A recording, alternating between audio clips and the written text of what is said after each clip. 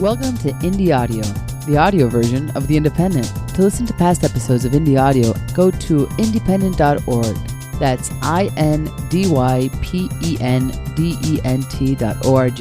If you like what you hear, please help support The Independent by going to our webpage and donating or becoming a subscriber. Activist Scholars Take on Big Developers by Derek Ludovici. Hudson Yards, New York City's newest neighborhood, costing the city $5.6 billion taxpayer dollars, opened March 15th. Who asked for an elite gated high-rise community on the last significant open space in Manhattan? Who pulled the purse strings? Who stands to benefit? Two recent books, Brooklyn Tides, The Fall and Rise of a Global Borough by Benjamin Shepard and Mark J. Noonan, and Capital City, Gentrification in the Real Estate State by Samuel Stein, offer two ways of thinking through questions of how the city is changing and for whom. Activist scholars behind both books. Written by two CUNY professors, Brooklyn Tides is a complex social and political history of Kings County, focusing on how Brooklyn has and continues to be affected by global forces. In particular, Shepard and Noonan are concerned with agency and the spaces activists have been able to promote as alternatives to the rising tides of gentrification and racialized police brutality that plague the borough, as well as the literal tide that swallowed parts of Brooklyn during Superstorm Sandy, early harbinger of global warming's threat. The authors take a multidisciplinary approach, incorporating literature and their personal histories of taking part in social movements. The first half of the book provides a history of Brooklyn. Beginning with its indigenous past, it describes the settler colonial project that displaced natives, imported slaves, and eventually industrialized Brooklyn. Throughout the first four chapters, this history is coupled with literature, providing a glimpse of how writers were attempting to think through the social political issues of their day. The authors draw on works like A Tree Grows in Brooklyn by Betty Smith, in which a young girl relates the stench of the heavily industrialized Newtown Creek as the worst stink in the world, yet accepts the smell because it signaled a waterway connecting Williamsburg to the larger world. For another view, they take a look at Arthur Miller's A View from the Bridge, set when demand for shipping jobs was outpacing supply, only a decade before the Navy Yard would be closed permanently in 1964. The second half of the book takes a participant observation approach, with Shepard sharing his experiences marching with Black Lives Matter, agitating for transportation alternatives, and taking a direct action approach to hurricane recovery and community gardens. All in all, this book does what it sets out to do, highlights the agency of everyday activists residing in the borough. Shepard recounts the initial days after Sandy destroyed homes and infrastructure along Brooklyn's coastal neighborhoods. He underscores the mutual aid approach that activists took to distributing aid, delivering supplies by bicycle in the absence of the local and federal government's response to the emergency.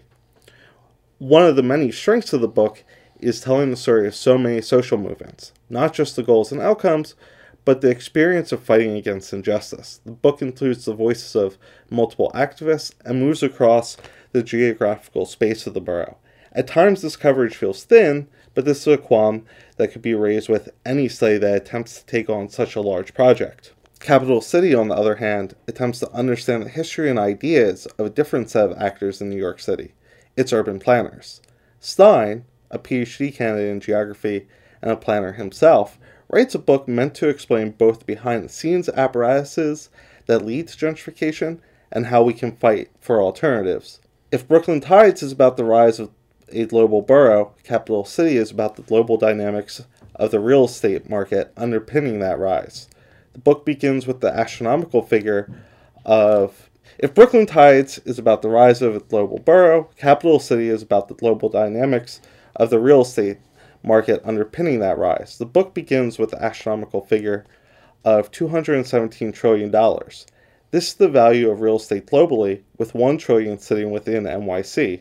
Stein poses the question, if real estate constitutes so much capital, are planners really wealth managers? Stein's main category is what he terms the real estate state, a political formation in which real estate capital has inordinate influence over the shape of our cities, the parameters of our politics, and the lives we lead. Stein traces the real estate state's genesis to the 1975 economic crisis that hit hardest in cities already reeling from white flight and the abandonment of manufacturing.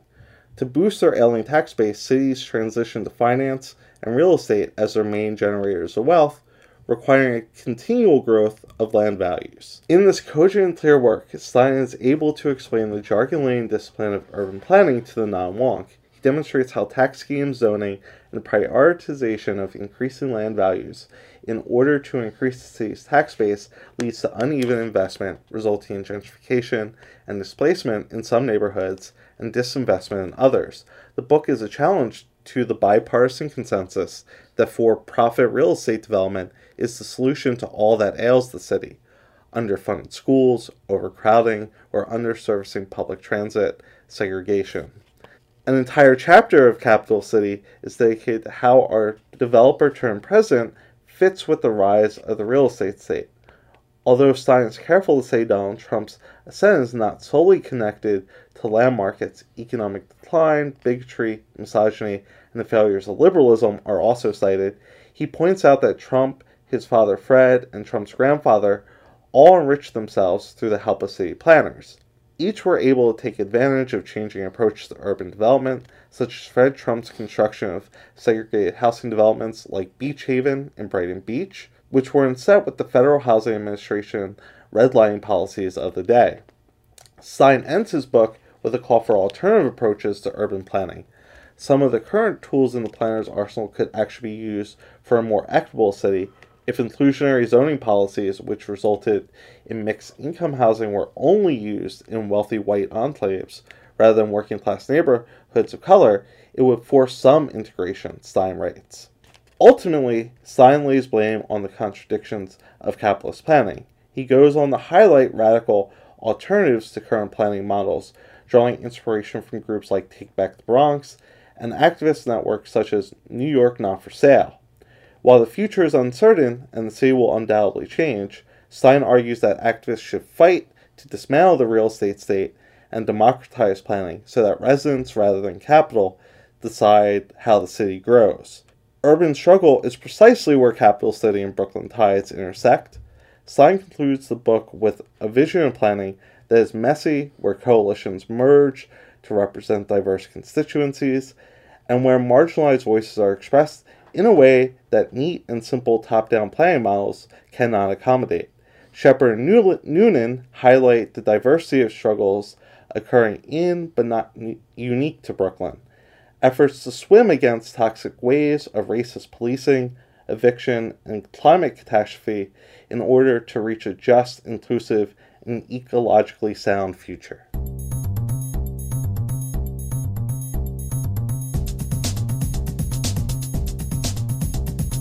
This clip was produced by Aaron Sheridan.